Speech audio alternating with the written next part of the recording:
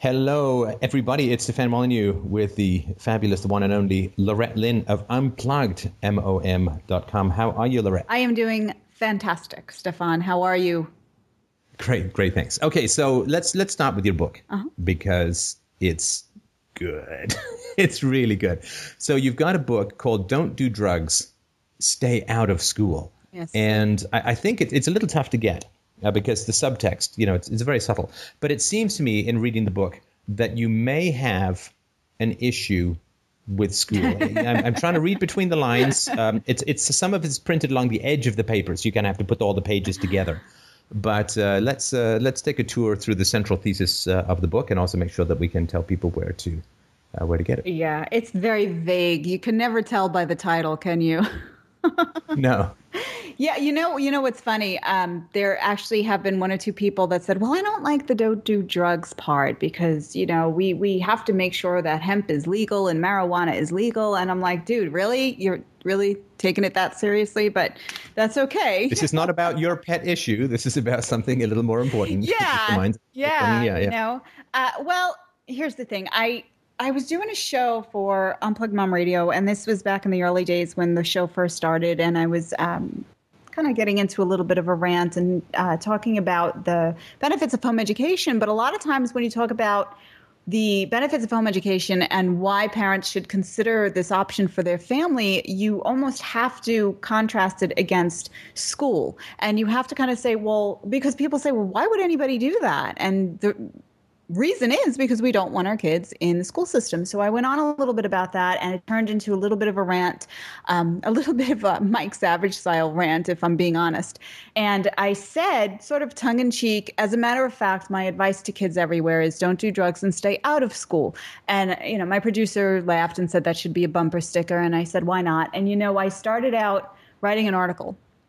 And then it got a little bit longer. And I said, well, maybe I'll make a series of articles. And then I said, well, maybe I'll make like a little ebook. And then before you knew it, I had this big thing. And I said, I might as well just make this a book. I'll just write a book. And it is the tone, because I figured there's so many books out there already, John Taylor Gatto and Charlotte Iserbyt, that really go into depth and really provide a lot of well-done research and well-documented facts. And just a lot of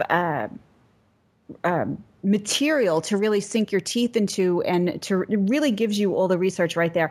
This was more or less a summation of the conversations that I have had with other parents and the lectures that I've given in parenting forums and home education groups to people that are new to home education. Sort of me to other parents saying, I don't think you should go to school. And here's why. And that's how the tone of the book is written. That's how I meant it to be. And I'm pretty certain that that's how it came out. Now, I do provide reasons. I provide several of what I have come to believe in the last 10 years are the most important reasons to pull out of the school system. And I back them up. And I provide some kind of avenues for fact checking, but it kind of dares the reader to take a journey further and say, look, you need to go find this out. You need to go investigate more because no one's going to convince you more than yourself. You really need to check this out. You need to look into this. But I also ask a lot of questions in the book. I bring up a lot of questions that I don't think people are asking enough. And that's about what is the purpose of schooling? Why are the kids here? Why do we just compulsively say, oh, you're 4, go to school? What is that all about? So it really does dare the reader to ask those questions of themselves, I hope. Well, I think it does a great job of that. And I'll sort of get into the parts of the books that I really like, which is pretty much all of it. But I wanted you to share your thoughts about this conception that people have that government-run, involuntary, coercively funded schools have become synonymous with education. Because when you I think there was a show, what was it called, 30 Rock, and it started out with some kids who had been homeschooled, and the cliche was, that they believed that Adam and Eve rode dinosaurs, and they, right. They were ridiculously ignorant. But there's this belief that government schools are synonymous with education. And for most adults, you say, well, where did you get the most valuable information that you use today? And I don't sort of mean if you're a dentist, which tooth to drill or how to drill. But I mean the information that you use in your life to understand the world, to make better moral decisions. Where did you get that information? And I've yet to meet anybody who says, I got it from a professor. I got it from a teacher. How do you think people can break out of this idea that government schools are synonymous with being educated? You've got a quote by Mark Twain in the book, I've never let my schooling interfere with my education. And that's, I think, the two different aspects of human learning. Well, I guess one wouldn't be human learning, that people seem to confuse quite a bit. Yeah, and it's interesting, Stefan. Once you see it for what it is, once you so to speak, step outside of the forest and look at the trees for what they are, it's so clear and it's so obvious. And you see this is really not some kind of new, trendy, modern idea. People have known this throughout history. Mark Twain, Albert Einstein has talked about making the distinction between education and schooling. They are two very different things. Schooling has a very different purpose. And I don't think it's so much of a stretch anymore. I do think that there are people that really do need to make that distinction, and I urge people to make that distinction, but I don't think it's difficult. In fact, I think me saying, let's make that distinction is almost enough, because the school has vilified itself. And, that's something that people have said to me in the past. Well, can't you just talk about the positive aspects of life without school? Why do you have to vilify the school system? And I say, well, I don't really think I need to. I think the school system has done a really good job lately in the last 10 years or so of vilifying itself. So when we say the kids are really not getting a quality education in school, it's not that much of a stretch for people to kind of nod and go, yeah, well, that's true. I want to take it a step further and say they never got not only a quality education, but any education in school. What they're getting is filled up with facts and statistics and trivia. And sometimes those facts are fallacious. They're not even correct. They are most of the time, well, a lot of the times, incorrect information. Because when you break it down and you think about it, the information has to be delivered to millions of students. So there has to be a specific curriculum, a specific method of delivery. It has to be unified. Somebody had to choose what information to feed to the children, how to feed it to the children, why that information. So I want parents to ask themselves, what information are your children being filled with in school? Who chose that information? And when we do figure out who it was, what made that group of people the elite that should be in charge of what your children should come to accept as truth? This is really important. We really need to think about this, okay? And another thing that I really want to probe parents to think about is, why do we do it compulsively? Why, when our children turn 4 or 5 years old, the first thing we do is say, okay, off to pre-K, off to kindergarten. We don't think about it. We don't question it. We do it. Why? The answer is, Stefan, because we've just accepted that that's how it is. But that's not how it is. That's not how it's supposed to be. These are very important things. So as far as getting people to understand that there's a distinction between learning and what goes on in school, I don't think that's very difficult. I think people are kind of on the cusp of realizing that anyway. That's not an education. That's just filling a jar with beans. And I know we've talked about that before. But you've got to take it a step further and say, what beans?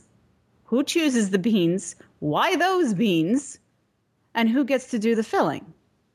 Yeah, it's like what we used to hear about, that reporters have to be objective, that the media tries to be neutral and so on. And of course, as you get older, you realize that that's all such errant nonsense. And I think another thing that troubles me, and a lot of reasons why Christians homeschool, which I actually respect them for, is that school is creepily neutral about the meat and juice in life. And the reason for that is, you really can't get into, does God exist? You can't really get into how should society be structured. You can't really get into what is virtue, what is truth. I mean, the things that I think are actually really valuable for people to live good, meaningful, and hopefully moral lives.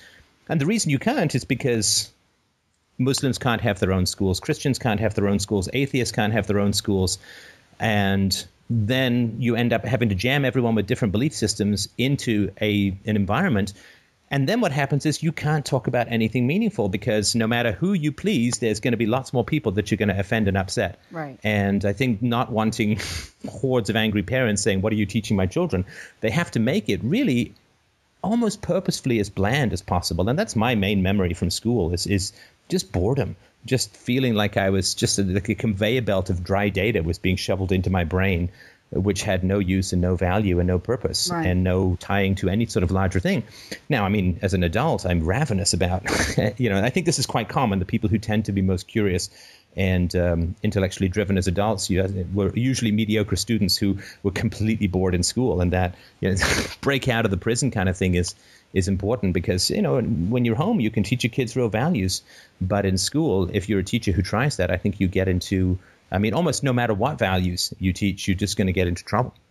Well, the nature of what it is and the size and scope of what it is, like you said, they really can't pander to any particular group or race or religion or a spiritual belief or anything, because there's too many kids jammed into one machine. And I hate to use the word machine, but that's really how I picture it. This is a machine.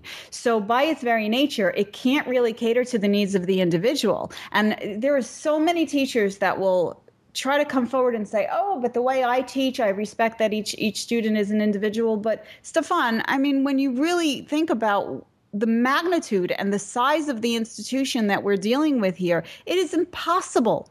It just logistically cannot be done by an operation of this size. You cannot respect the individual needs, wants, desires, and beliefs of each individual student. So yes, it does have to be bland, but what has happened is that blandness now and that nothingness of morality or ethics has been replaced with a fabricated version of morality and ethics. So now there's actually a contrived and deliberate version of morality and ethics that is being implanted into the kids and taught to the kids, that doesn't really have anything to do with religion, but does clearly serve some kind of political agenda. And there is... it's out and out fascism as far as I remember. Your fellow citizens are really dangerous. Authority is the only thing that can save you, and you have to obey those in power. That's all the and I got this in England. I went to school very briefly in Scotland, toured some schools in South Africa, came to school in Canada, went to 3 different universities. That message is universal. So I'm sorry to interrupt. No, well, that's what it is. It is what it is. That's exactly what happens. And it almost kind of happened naturally by itself, because when you can't have any kind of individual morals or ethics that really would cater to any particular belief system, then you have to replace it with something, and you replace it with this agenda. And not only a political agenda, but there's definitely a consumerist agenda there too. And we realize that when we look at who's funding the textbooks and who's funding the supplies that are being used in schools and who's funding the programs that are being created, and who's ever funding it gets a say in what's being taught and what's being delivered and how it's being delivered. And there's, billions of dollars of research that goes into the psychology of how to get into these kids' heads. Even as simple as having Coke machines in school. These things are also taught into the lesson plans, though. So literally, it's like this mind-numbing, very purposeful kind of thing. And when I talk about the beans, they're filling jars with beans. These beans are very carefully selected to serve a future purpose. And the future purpose is, this is what you learn about life. We're going to give you the fundamentals. You're going to barely know how to do basic fundamental math. We're going to teach you just enough about reading and writing so that you can express yourself just well enough to get by. And we're going to teach you morally and ethically that the way to live your life is you go to school, you graduate, you get a job, you get married, you have some kids, you buy stuff, you get credit cards, you take out bank loans. This is what you want. You want a big house. You want a white picket fence. You want a few kids. You want nice cars. You want big screen TVs. You want good food. And you're going to continue to work, and you're going to continue to pay your taxes, and you're going to continue to buy things and depend on bank loans. And then you're going to have some children, and you're going to put them back into the same machine. And we're going to do the same thing to them. And that's the ethics that are taught. That's the morals that are taught. So that by the time you are 11, 12, 13 years old, you think, yep, well, that's life. This is normal. But I urge parents to consider, is that normal? Or do we just accept that as normal? If most of us are tired, if most of us are sick, if most of us are stressed out, if we have, I think it's something like 1 in 10 Americans that are on some kind of psychotropic drug because of depression or they can't get through their day. Now we have as many as 10% of the children in schools across the United States, Stefan, that are one in 4 women. 1 in 4 women just last year, not even over the course of their lifetime. Last year, 1 in 4 American women on antidepressants. Right. That is not normal. That is not natural. That is not human. And I don't care what religion you are or whether you're an atheist or whatever beliefs you might have or not have. Everybody must recognize that that is not human. It is not natural. And when you think about that and when you say, well, gosh, it isn't natural. It is not natural for 10% of the children across America to be sick, to have depression, to have suicidal tendencies. That's not normal. Something is wrong. And we have to think about what is universally true for most of these kids. They all share the schooling experience. Now, just going back to because that's something I hear quite often too. People are kind of turned off by homeschooling because they think about like uber Christian families that are locking their kids inside and, you know, they all have biblical names and they're teaching them, like you said, that Adam and Eve rode on dinosaurs or there was no such thing as dinosaurs and whatever it is. So these folks are very concerned if homeschooling becomes popular that everybody's going to have these beliefs. And I understand the concern. It seems like a legitimate concern, but it's not, because those people are really rare. If you really get to know the home education community and you get to know I think it's almost 2.5 million families now that are home educating just in the United States alone, you realize that the majority of us are not those people. We don't fit that profile. And we have to stop mixing up weirdness with home education because weirdness is a separate issue. And that family, even if they were in school, they'd be weird. So it has nothing to do with home education. But when you cut it down too, when you think about it, so what? God bless them. Let them be. Who cares? You know what I mean? We have the right to be weird if we want to be weird. Well, yeah, just because some drunk drivers use the road doesn't mean that every driver is drunk. Exactly. I mean, that's a basic rational thing. Now, you said something a little earlier about the last 10 years, and I thought that was interesting. That people, is it people over the last 10 years have begun to accept that public schools, because I've noticed a big change. It's a huge change. Of course, when I was a kid, they sucked, but I think they sucked a little less bad than they do now. Although, you know, I think fundamentally people are, it's almost like they forget what it was like to be in school. It's the only way you could conceivably advocate for it unless you're profiting directly from it. Right. But I think it's gotten worse over time, which is kind of inevitable. I think it was in the 60s that they really unionized heavily. You couldn't fire bad teachers, and now it's just ridiculous. It's impossible really to fire even criminal teachers, let alone teachers who just aren't very good. Mm-hmm. But over the last, I say 5 or 10 years, I've really noticed that people don't have the usual response to problems in the school. Like there's not a lot of people who now say, well, we need more schools, like more spending on schools and it'll be solved, because so much spending has gone into schools and the problems have only gotten worse. So I think we're kind of in an eye of the storm. We're kind of in a stasis point at the top of an arc where I think people are like, I'm not ready to commit to something new, but I'm also not ready to defend the old. And I think that has happened over the last 10 years. That's sort of my observation. But what are your thoughts on that? I think that, most parents now are deers in the headlights. You know, saying, okay, clearly there's something wrong here, and it doesn't take that much of a mental leap. I have not run into anyone when you say, I'm skeptical of the school system. I don't think there is a very healthy place for kids anymore. I have not met anyone who said, oh no, it's lovely.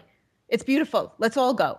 Couldn't be better. Yeah, exactly. Yeah. I'd love to go back. I'd love to be younger so I could do it all over again. Everybody kind of, even if they have kids in school, they say, it's not very good. Even if they claim that their kids are in good schools, and there are parents out there. And of course, the kind of running joke is when parents have their kids in school, they always kind of say, well, not my school. My school is good school. I realize the school system on the whole is not doing very well, but at least my school is a good school. Every parent says that because no one wants to admit that they might have made a mistake in their selection. But it's pretty clear now that it's just getting worse and worse. And when you and I went to school, yeah, they sucked, but they suck more now. And it's so obvious, it's so blatant, but yet we keep putting our kids back into it. And that's why I say these parents are a lot of times just deers in the headlights, because they're saying, yeah, it kind of sucks, but what can I do?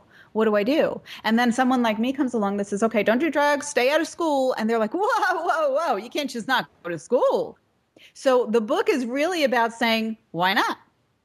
Why can't you just not go to school? And here I am telling you, actually, you can. You can just not go to school. It's very simple. And they say, but how do the children learn? And I say, but do you really think they're learning in school?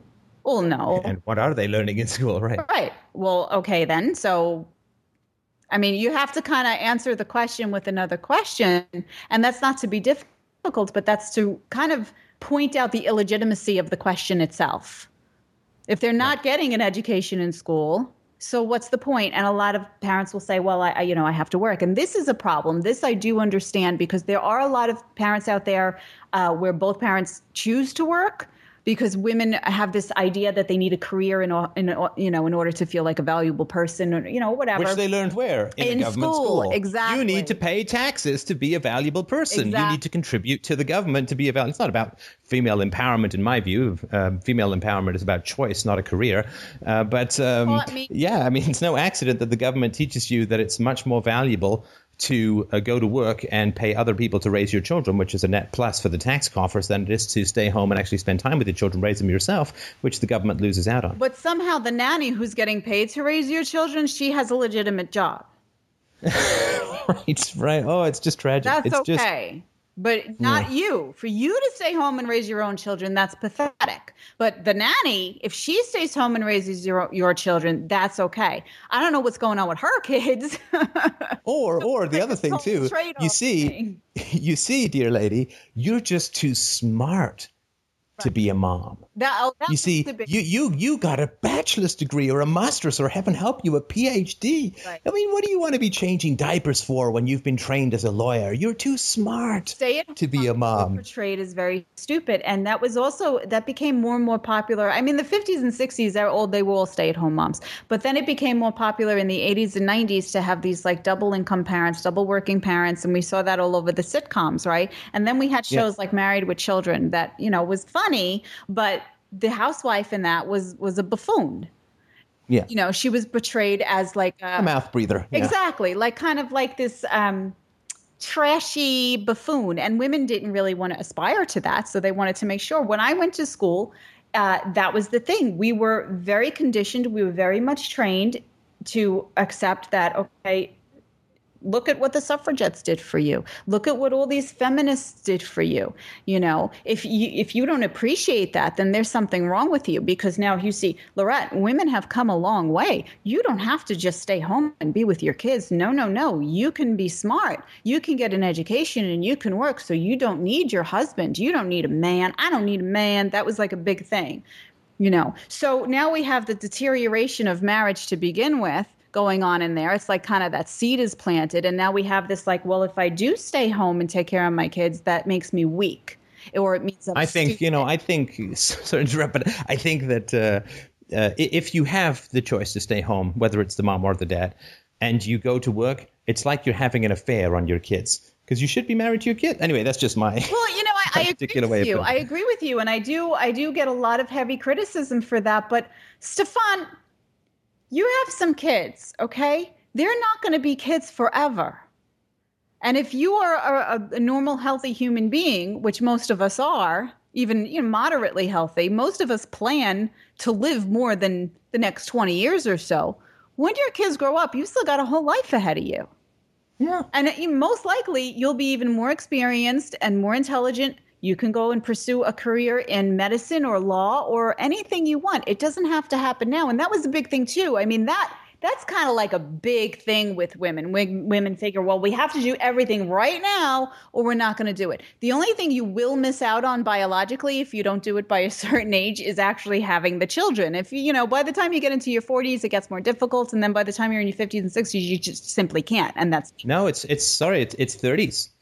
Mid-30s, your fertility begins to decline. Well, your fertility does begin to decline. There are women that have children in their late 30s. it does begin to decline. So the prime age to have children, and this is not me being anti-feminist or weird in any way. This is science. This is reality. The prime healthy age for women to have children, physiologically speaking, is in their 20s. This is when... And you also have more energy, You have more energy. You're able to keep up with the kids a little bit more. This is great. So, you have children. Maybe you have, I don't know, 2, 3, 4, however many children you have. By the time you're in your 40s, your children are grown. Go and have a career. 40 is not old. I'm not saying women shouldn't pursue a career. I'm saying that your children are precious. And like you said, you should be married to your children. If you have the choice to stay home, stay home.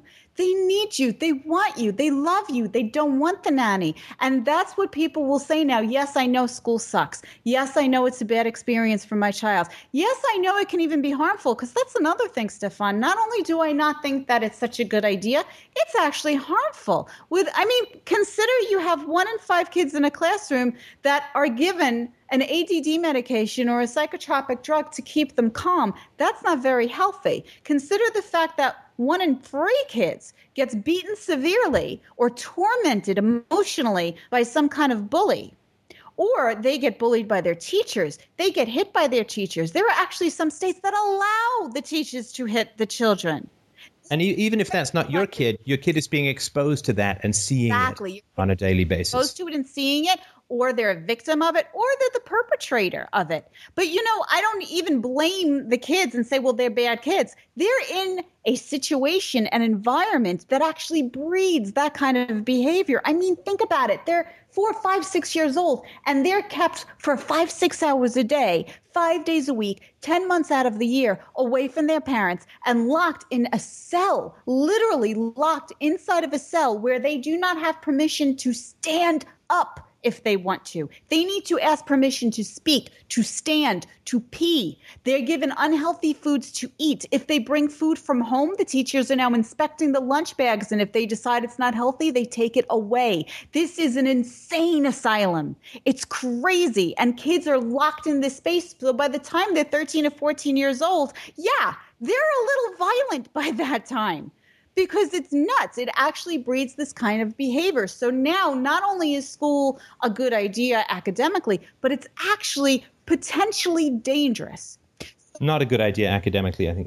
It's not something recently where I kind of compared, and maybe I spoke too soon, maybe it was a little harsh, but I compared sending your child to school to child abuse. And I said, a parent telling me, I just don't have time. I have to send my kid to school. It's like saying to me, well, I have to abuse my child. And oh my gosh, I took so much slack for that. And I did kind of apologize, because I didn't mean to insinuate that parents that send their kids to school are hitting them. That's not what I meant at all. But for me to really explain the magnitude of how important I see this, school is a dangerous place. So when you're saying to me, I have no choice, I have to send my child into a dangerous place, I'm trying to illustrate to you the magnitude of what you're saying. That's how it sounds to me. I know it's dangerous, but I have to send my kid in. Would you put your kid in a car without a seatbelt? You wouldn't do that. But people say, well, you're exaggerating. School's not that bad. And I'm saying, yeah, it is. It's gotten that bad. Maybe not when you and I went there. It just sucked a little. Now it sucks that bad. It's actually that dangerous. So there is a way. Now, you may think that you have to go to work because you need to pay the bills. But there are many, many parents out there who said, you know what? Let's reduce our bills. Let's reduce our spending. Let's move into a smaller place. Let's cut down on the things that we need, because we need to be with our children. We don't need a Cadillac. You know what I'm saying? Right. So there are adjustments. And if there are not, if you are in a situation where you must, then what we have to do is start supporting the alternatives. Okay, because now we have this paradigm where I didn't mean to do this, but I think I inadvertently in my shows sometimes create a false dichotomy where you either go to public school and you subject a child to danger, or you home educate. And that's not right. That's a false dichotomy. There are other options. There aren't as many as there need to be, though. So more of us need to support that. More of us need to support these independent learning, very community run, very localized, no strings from the government, nothing from the government, very volunteered, And the only time I would accept, okay, public funding is in in the sense of like a library or a community center. I visit libraries, I visit community centers. I'm okay with that. But there has to be a line, because once you say, okay, the state can control and pay for this particular learning center, well, the state gets to decide what the children learn then, and that's exactly what we don't want. And I'm not automatically saying that that particular state is evil, but you don't know. You don't know the people that are deciding what beans to fill your kid's head with. You should be involved in that. So there are alternatives out there right now, Stefan, but there needs to be more. And I would say, sorry, just about your comment about public school being abused. I think you can say that public school is abusive to children, but very few parents are aware of this fact. Yeah, I think that. I mean, and I think so. To me, I'm obviously virulently against spanking. And somebody asked me, does that mean all parents who spank are child abusers? And I would say, well, there's two answers to that. One is objectively yes, in the same way that everyone who owned a slave was immoral. But in the absence of knowledge, I think that we can't really blame people for some of the choices that they make. So the purpose is to illuminate, to give people a choice where formerly there was only an absolute. And then once they've been exposed to the information, if they then continue, so to me, there's a knowledge gap, and sort of working to try and get people unplugged from the matrix is the key. That gives them a moral choice that almost they didn't have before, if that makes sense. Yeah, that makes a lot of sense. And that's why delivery is important. And I learn as I go, and I understand that more and more, but there are still some times where it happens to all of us where we're like, oh yeah, what did I just say? So listen, let's talk about, because a part of the book that I thought was fantastic was the chapter called The Family Circumvention. And of course, as the writer, in it, you argue about the degree to which we're substituting peer relationships and school relationships to familial relationships. So I wonder if you could talk a little bit about that. I thought that was a very, very great chapter. Well, family circumvention is a big deal. And that is something that I think most home educators, whether they're doing it for religious reasons or academic reasons or whatever, can recognize. And I will also reiterate that many of us are not doing it for religious reasons, but we don't feel that we should be circumvented as parents. And any parent that has their child in the school system knows that they feel circumvented. This happens to parents all the time. And these things like parent trigger that was going on in a few states that failed miserably was set up to make parents feel like they had some power, that they could actually protest and sign this petition to say, oh, this school isn't doing well and this principal isn't doing well, so we can have him fired. The parent trigger laws was set up to make parents think they have that power. But ultimately, what can happen is the school board can say, oh, no, sorry, veto. So it's really just an illusion. PTA's really just an illusion. One of the most controversial things that happened last year was an article written by this teacher of the year, quote unquote, Ron Clark. And he wrote an article that basically told parents, you need to just shut up. You need to just stay out of it. We're the teachers. We get paid to do this. We went to college to do this, so we know what we're doing. And you need to just leave us alone, because when you get involved, you're messing it up. That is such a blatant subjugation of parents and family. And it broke out into a fury. Parents went crazy, and rightly so. But this happens all the time, and parents know this all the time, because they're told, a lot of teachers complain all the time, the parents are getting in the way, School does this on purpose, okay? And they have your children, and they have them there captive for 5 hours, and they're putting their authority onto the children. And they're putting their agenda onto the children. So when the children come home and start arguing with you and telling you that life is not what you say it is, you put them in the situation to absorb that. It doesn't care about the family. School doesn't care about the parents. That's not their concern, because that would mean that they would have to take time out to really care about the individual needs of each student and each family. And like we said before, they cannot. They cannot. Oh, man, nobody ever asked me in my entire time in school what I wanted. No. If they, that's when you think about it. Placating you. They say, well, what do you want to be when you grow up? Because we want you to write this 500-word composition. But they don't really care. They don't really care. No, what I mean is, like even in the moment. Like, they didn't ask me if I wanted to be there. No. They didn't ask me what kind of education I wanted. Did I want self-study? Did I want to be in a group? They didn't ask me until later on, until I was in my mid-teens, what courses, and even some of those were required. Because that's irrelevant. They didn't ask me if, hey, is it okay to finish doing what you're doing and move on to something else, or do you want to finish what you're doing? You got this bell that goes off every 45 or 50 minutes. It just jars you right out of whatever you're doing. It drags you off to the next room, or the next room comes to you.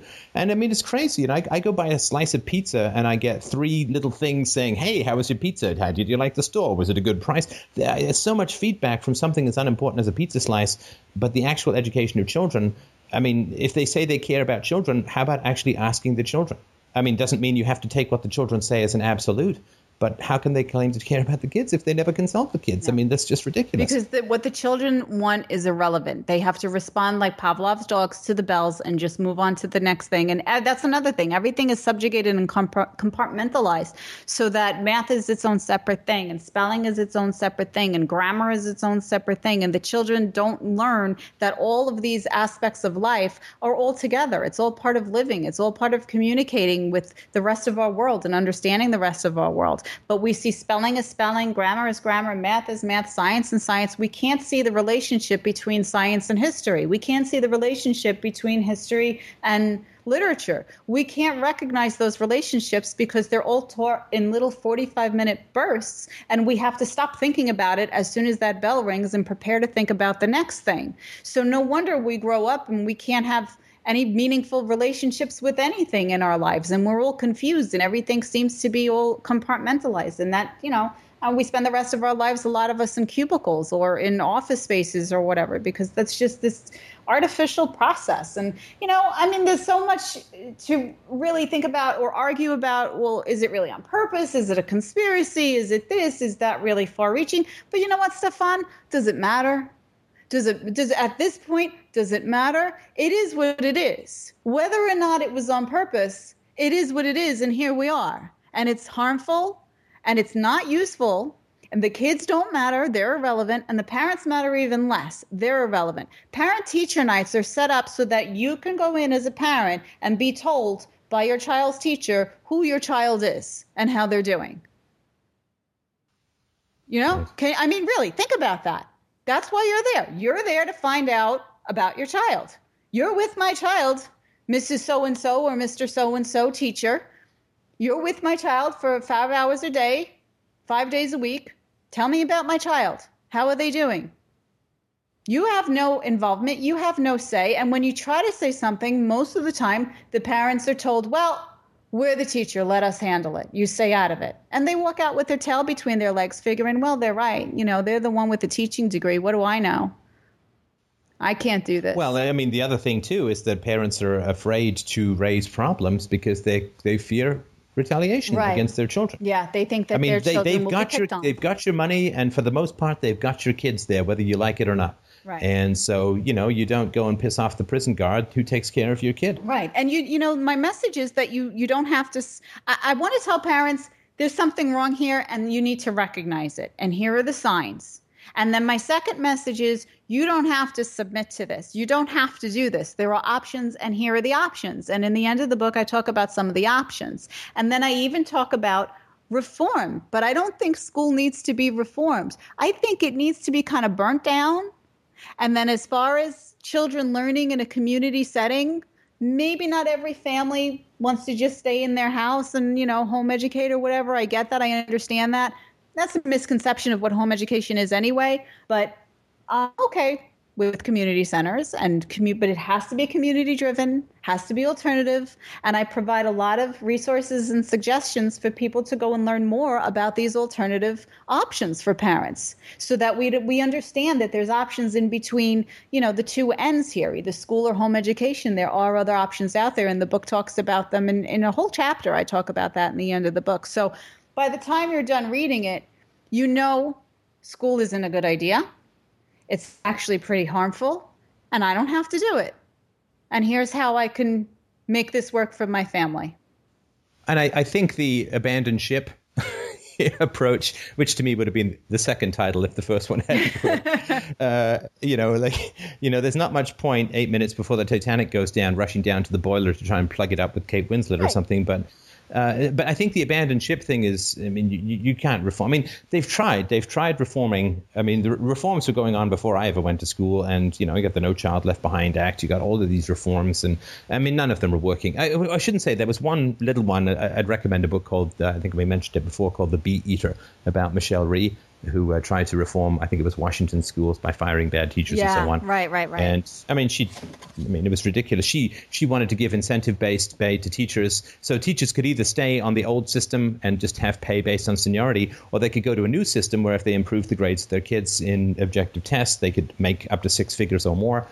And the union wouldn't even let it come to a vote. I mean, because obviously then anyone who wanted to not be on merit pay would be revealed as a bad teacher, and nobody wanted that revealed. And she ended up just getting kicked out by the next wave of politics.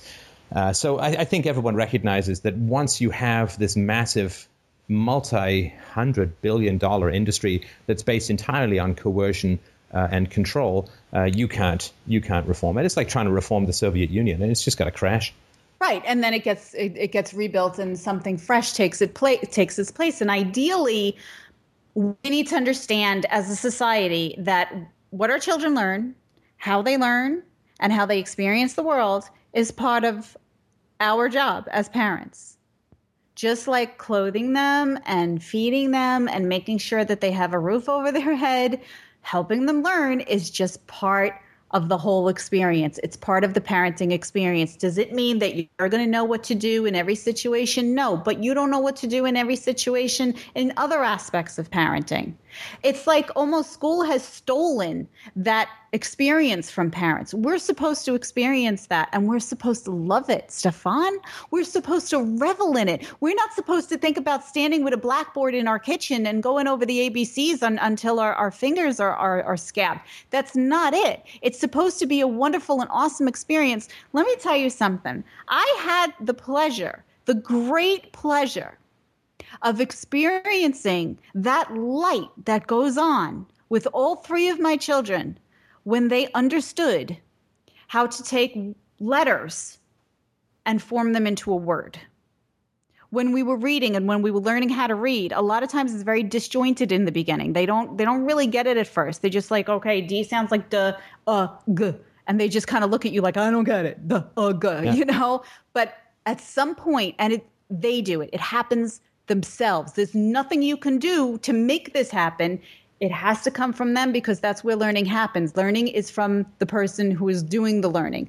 All you can do is practice with them and practice with them and practice with them, and then you watch. And all of a sudden, and it could happen as young as 3. Sometimes kids are a little bit older, but for my kids, they were around 3 or 4 years old, and we were reading together, and we just did it every day. And it was kind of like, d, g, d, dog. And it's like they're so happy because they get it. Oh, I get it. These letters go together and it's a word. And all of a sudden they take off and they want to read everything. And they're reading signs in the supermarket and they're reading things you don't want them to read because all of a sudden they're saying shit. And you're like, okay, wait a second.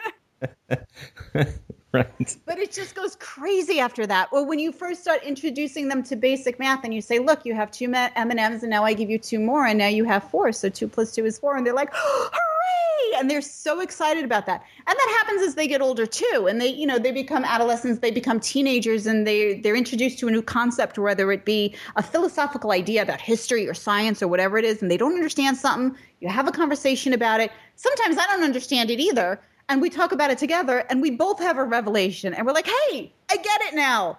I have the honor of witnessing that with my kids, experiencing that with my kids, learning together with my kids. I have the honor and the pleasure of doing that. I don't need to walk into some cold classroom lined with cinder blocks and a steel door for some stranger to tell me how my kid is doing or whether or not my kid could read. I had the pleasure of experiencing that, and it's phenomenal.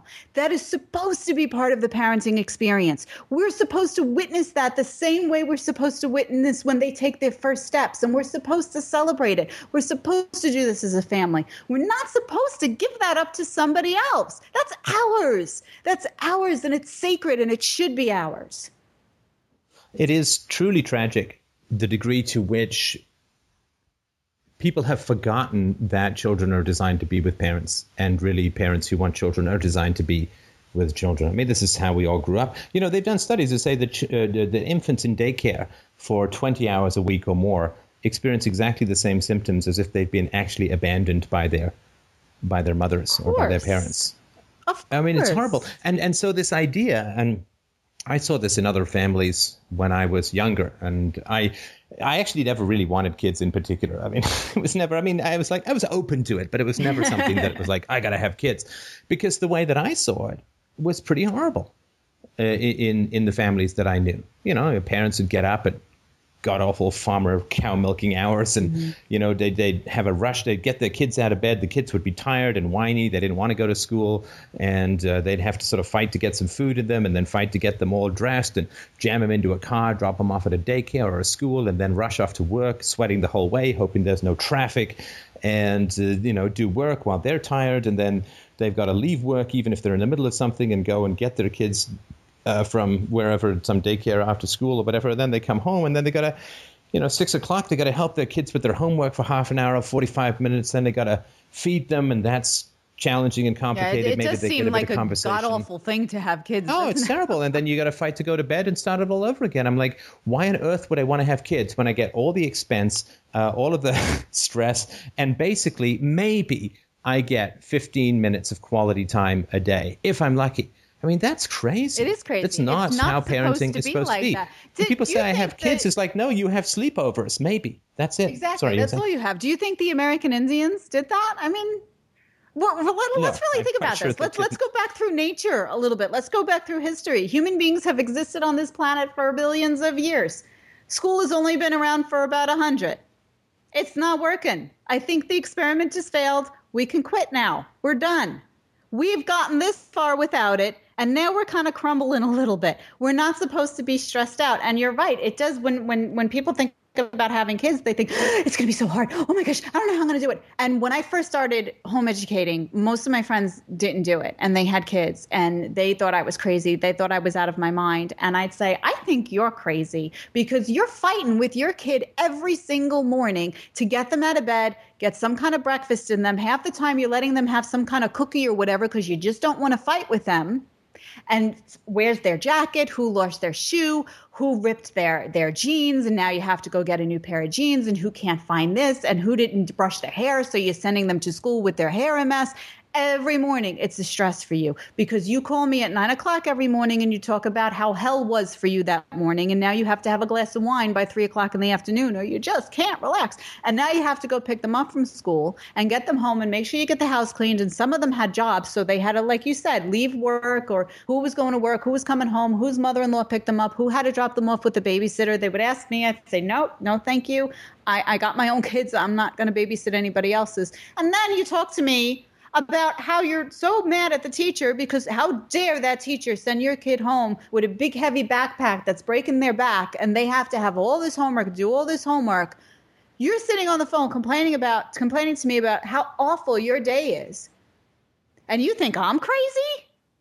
We slept until 8:30 this morning. I woke up with my daughter. We had breakfast. We read a book. We played a game. We went to the park. We learned to read. We did some math. We took a nap. But somehow you think I'm crazy? You know, even then, even when I first started, it really started to seem like, wow, something is not right in this society. Something is very strange. And I kind of dedicated the next few years of my life to making people aware just how crazy and strange it is. And a lot of times it was just by living my life and being the example. And people would say, you know, you don't have these problems. These things don't go on with you. You seem like you're so close with your kids. And I'd shrug and say, we're supposed to be. I'm not special. It's supposed to be like this. Yeah, everyone when they're young, you know, a lot of people when they're young, particularly if they're in college, they try a long-distance relationship and they find that it invariably doesn't work. How would that be any different from parent-child? I think basically we have these long-distance relationships with our children, and it's heartbreaking. I mean, I think, and it's, you know, we can maybe talk about this in another show because it's a big topic. But in fact, let me make that a formal invitation. We should talk about this in another show. But imagine what it would be like if we were more like Whitney Houston, the singer, and less like Whitney Houston, the mom. You know, like she's got this song, I believe the children are our future, let the most precious things, angels, blah, blah, blah. And yet, you know, she, of course, was a pretty wretched mom and a drug addict and addicted in a violent relationship and so on. But we always say, oh, children are everything. Family is everything. My children are the most important thing in my life. It's the first thing I think of when I wake up in the morning, blah, blah, blah. I always think it'd be fascinating to think of what society would look like if we didn't just mouth those platitudes, but they became the gravity that we walked around on. If we actually had a society where we put into practice all the propaganda we spew on about how important kids are. Yeah, if we started to walk the talk. Yeah, wouldn't it be fast? The first thing we do is, of course, we just completely rewrite education from the ground up. We'd completely rewrite. I mean, how could you? I mean, just even every kid born in America is born at least $500,000 in debt. Is that a society putting children first? Of course not. No. I mean, having a school system which lets out at 3 when most people quit work at 5 is, I mean, just on so many levels, just completely anti-kid, because then they got to go shuffle off to some other place with some other new set of caregivers and some other set of kids they don't know. Mm-hmm. So if we actually said, okay, maybe if my kids are the first thing that I think of, and maybe if I do put my kids at the center of my life, and if we made this for the case for this and for society as a whole, I mean, I think our society would be about completely unrecognizable in about 19 minutes. That's my sort of theory. Yeah, absolutely. You're absolutely right. And that's a very good point that you're making. It's making me think of the popular mantra in the summer that you hear from typical mainstream folks, even folks that know that the school system is doing poorly and it's not very helpful to their child's academic future. They'll say stuff like this, especially at this time as we come into August. Oh my gosh, I can't wait for summer to be over. Oh, when does school start again? Oh, these kids are driving me crazy. Blah, blah, blah, blah. And I always find that so sad. I find that so sad because we're not supposed to feel that way. And you know what? Maybe it's legitimate. Maybe they're not making that up. Maybe they really are stressed out when their kids are home bouncing off the walls. But think about it. These kids are just not used to this situation. They're used to the captive situation. So when they're free, especially for a couple of weeks at a time, they're celebrating and they're going berserk because this is the only time they have to go berserk and be a kid. This doesn't really happen to home educating families because they have all the time they want to be children and to explore. And they're not going back into any kind of capsule or any kind of prison. And also, Stefan, and this is important, the reason why these relationships are strained over the weekends and during the summer and parents are like, well, what do I do? Get my kids out of here, is because they don't know each other. The parents don't know the kids and the kids don't know the parents. They don't know each other. There's no relationship there. They don't know how to get along with each other. They don't understand each other's personality. They don't understand each other's nuances. And it gets even worse when they're teenagers, because teenagers are kind of weird to begin with. But when you know them, it's not so bad because you already know who they are. And more importantly, they know you. It's so important for your kids to get to know who you are beyond just the lady that puts dinner on the table. And even if you can manage that, that's why these relationships are strained. So I try not to pass too much judgment when I hear parents say, oh, I can't wait for these kids to get out of here, because I think they are stressed out. But the reason they're stressed out is because they don't know their kids. And maybe the kids are going berserk, but they're going berserk because they're going back into a prison in a few weeks. Spend some time with them, keep them out of school, be real. And I think it was excellent what you just brought up. That is very, very important. Maybe we should, we say our kids are first. Let's put them first. Let's really make it a priority and put them first. And it's Stefan, it's not that hard. A lot of people say that too. I don't know how you do it, home education. Oh my gosh, isn't it stressful?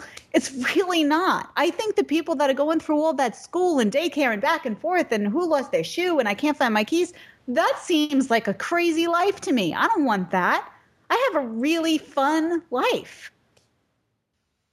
Yeah, no, I mean, I think that's right. I think you have to call something crazy when it's actually quite enviable. I mean, there's a great rhythm to waking up when you wake up. We just came back. As we talked about before we started the show, I was just at a speech in Vancouver, and we were there for a couple of days. So we switched over to Pacific time, and then this morning we all kind of got up around 10, which is sort of 7 o'clock Pacific time, and but we could sleep in. I didn't have to get her up early, didn't have to rush her somewhere. And then right before she leaves, she spills some apple juice on her. Oh, we got to like that. Right. To me, that is not good. Yeah. And not just the stress even of the but the stress, I think, of separation. If we're designed to be close with our children, and then pulling that invisible umbilical all the way across town every day for 8 or 9 hours, that is stressful in and of itself. I mean, and when you think about the minimum wage people often who are taking care of your kids, I mean, it's almost like, it's almost like I could say it's an insult to your kids. Why is it more helpful? Mommy's too intelligent. Mommy and daddy are too intelligent, too ambitious, and too smart to take care of you. So I'm going to foist you off on some person who makes $6 an hour, who's been there for 3 weeks. And, that's really what you are worth. That's really what you deserve. It's very disrespectful. That's a very good point. It's very disrespectful to kids, and it's very insulting. I'm a professional, so I'm too smart to take care of you. What kind of message does that send to your kid? You're telling your kid, you're not worthy of my time because I'm too smart. I'm superior. I mean, and the sad thing is that I'm a pretty smart guy. I swear to God, I spent half the day out argued by a 3-year-old. Oh, yeah, I know. That happens. Like I was singing around, whatever I was singing, and Isabella said, Daddy, stop singing. You are singing. I don't like your singing. And I said, I like to sing and blah, blah, blah. And, I'd really appreciate it if you just let me sing for a little bit or whatever, right? So I sang for a little bit more. And then she said, and my snake doesn't like your singing. She's got a pet snake, a toy snake. And my snake doesn't like your singing either. And it's like, well, that's really good. So she's, I can't say it, but my snake can say it or whatever, right? I mean, and how do I answer that? I mean, she's really quite good. So I don't know how much smarter do I need to be where I'm smarter than a 3-year-old? On a consistent basis, it's really not easy. So I would really challenge people to think that, they have these denigrating ways. What you want to do is wipe up spit and change diapers and stuff. Like that has anything to do with parenting fundamentally. That's like saying that the entire purpose of getting a car is to change the oil. It's just something you have to do once in a while. Exactly. But it's really I find it a huge challenge and a very exciting challenge, and not intellectually easy, but very exciting. How can I get her interested in stuff that, how can I, and another great challenge, Lorette, is how do I explain? I was showing her pictures of the universe today, because they found this new particle, and I was reading a magazine article, and we were talking about it. And how do I explain the universe to a 3-year-old in a way that makes sense? That is a huge challenge, to translate these kinds of big concepts into something that's interesting and exciting to her. And so I find it very intellectually stimulating to be a parent. I wish people could get that it's probably a lot easier to win a court case than it is to win a fundamental argument with a 3-year-old. Oh, yeah. But I don't think we're supposed to. I think they are supposed to win arguments, because I think we're supposed to be learning just as much from them as they are from us. I think we're supposed to be on the journey together and learning together. And, like you said, explaining the universe to a 3-year-old, I actually believe on some level they probably have a deeper understanding of what the universe is than we do, because I think it's been stolen from us. And I think that's why we struggle to communicate that and explain it, because we just fumble around. We think we understand these things, but we don't understand these things. They don't try to explain it because I think they get it. But I have a question for you. I have a philosophical question for you. And I'm curious to see your take on this. We talk about during our conversation now, we talked about how it is natural for children to be with their parents. This is perfectly reasonable and perfectly natural. But most of mainstream society doesn't see it that way. And one of the arguments against home education is often, and I have literally heard these words verbatim, it is not healthy for a child to be with their parents. And I'm always stunned by that, because I don't even understand the question. To be with what? What is your take on that? Like, why do you think people feel that it's actually more healthy for a child to spend more time with strangers? Now, I'm not saying that the children could never spend any time with anybody else. Of course they can. I mean, my kids spend time with friends and family or whatever, and that's fine. But most of their time is spent around the family, and I have been criticized and told that that's unhealthy. Why? Well, I mean, it's crazy, in my opinion. I mean, and the fact that it's stated, and this is implicit, because this is implicit, because people say, well, I'm happier when I'm working, and so my child will be happier if I'm happier. And that's something, of course, you should think about before you have a child, in my opinion. And also, you're projecting your feelings onto them. Well, and, if you're going to be happier not being a parent, then there's actually quite a simple solution to that, which is to not be a parent. Right. I mean, that just seems to, and also, you can't hold the child's happiness hostage to your happiness. You got to put things aside. But, if the scenario of the general sort of weekday thing that we talked about, where you get maybe 15 minutes of quality time with your parents, with your kids a day, and I've actually heard statistics even worse than that, that the average dad spends about 10 minutes a week talking to his or her individual children, his individual children. But let's just say that it's, 5% of your time is quality with your kids or whatever, then that's actually quite easy. Then the analogy would be that you say to someone, listen, Lorette, let's get married. You and me, we should get married. We've been dating for 5 years. We love each other. Let's you and I get married. And you'd be like, maybe you'd say yes. Maybe you'd be drunk enough. You say yes. And then I'd say, okay, so the way it's going to work is, you see, I'm going to live in England for 51 weeks out of every year.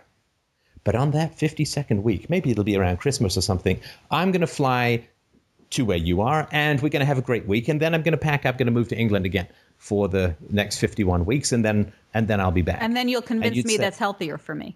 Yeah, and then I'd say, well, because, it's not healthy for a man and wife to be together, even though we'd have other friends and we'd have a social life and so on, but we can't be together. So you're not allowed, so that's how it's going to work. And if you feel lonely, what I'll do, you see, if you feel lonely, I will pay people $6 an hour to take you out for dinner. If that, or go to a movie or whatever it is that you feel like doing.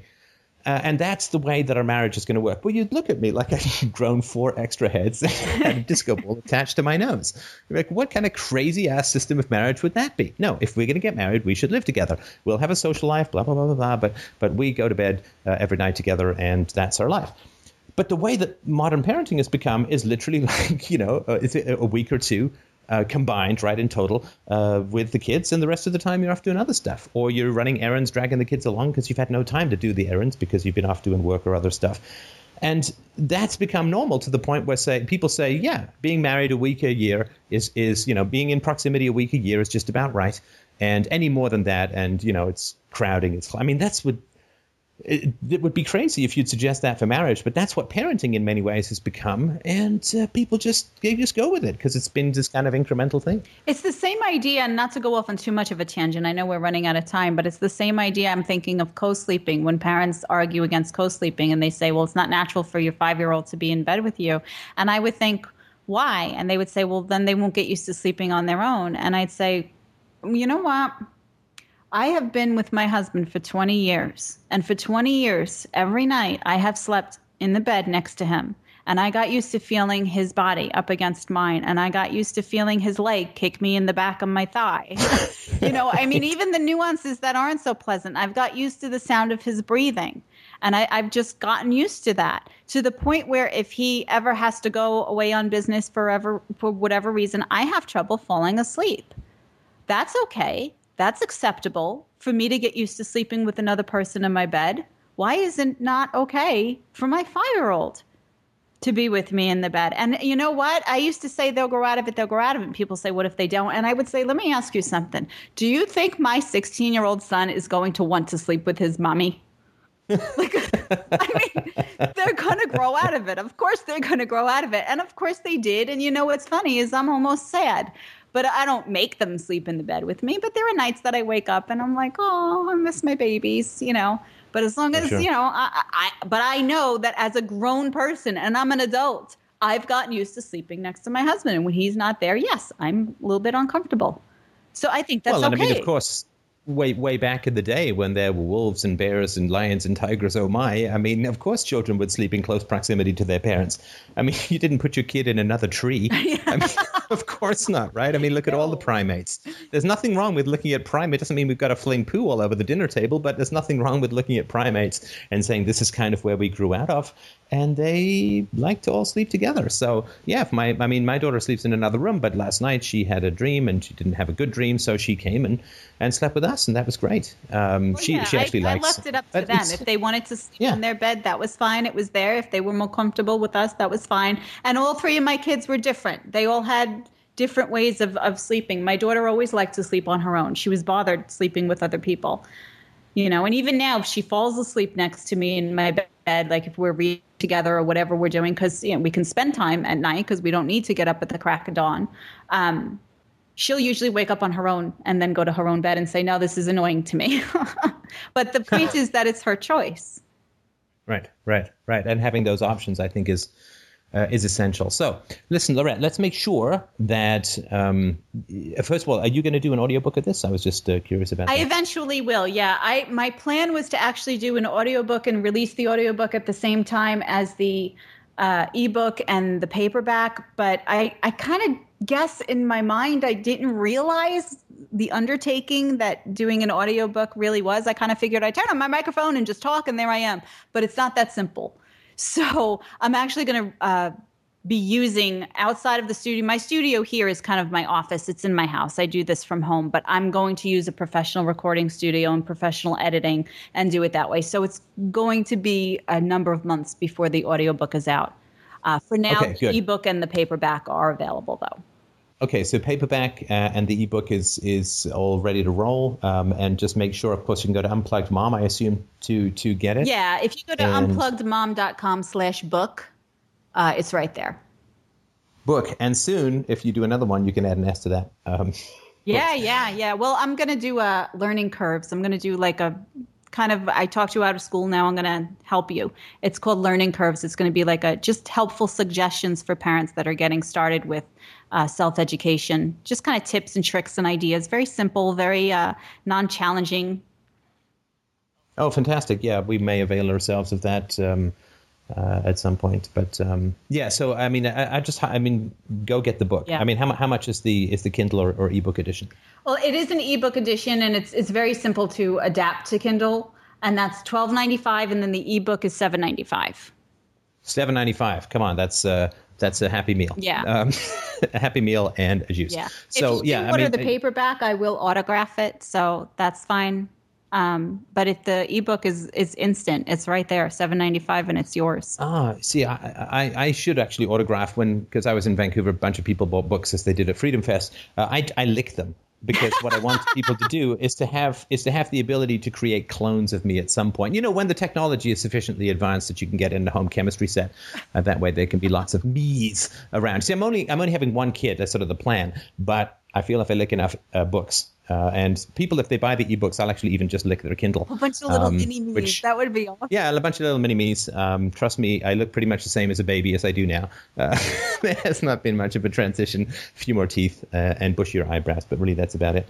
But I just go buy it. I mean, obviously it's a great book. You support a great lady who's doing fantastic work in waking people up, and it's well written. It's passionately argued. I mean, I had to keep adjusting my sitting position when I was reading it because I had to jump. Yes, good point. And so I would really just recommend it to everyone, and I'll of course put a link to it on this show so that people can click and buy. Thank you. You're welcome. And I guess we'll hold off for now then, and we'll look forward to doing a show again soon. Always a deep delight, and thank you. It is a real pleasure, and I hope we get to do more. I mean, as you're a much more experienced parent than I am, certainly far more experienced in homeschooling. I mean, although, of course, homeschooling includes teaching them how to walk and take a bottle. This is all. It doesn't their education doesn't begin at 5. It starts, actually before the exit of the womb. But so I really appreciate your thoughts on parenting because you're further down the road with much more experience and, of course, experience with multiple kids. So it's hugely valuable for me. I think that the parenting conversations that I have are about the most important thing.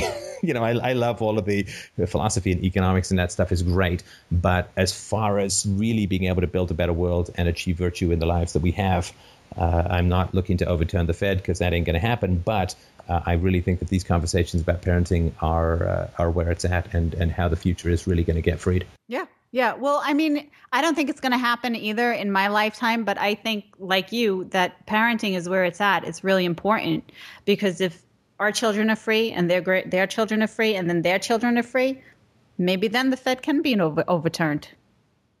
Oh, yeah. If we could produce a society of free people after a few generations of freedom, then maybe freedom will truly be achieved. So, we got to keep at it.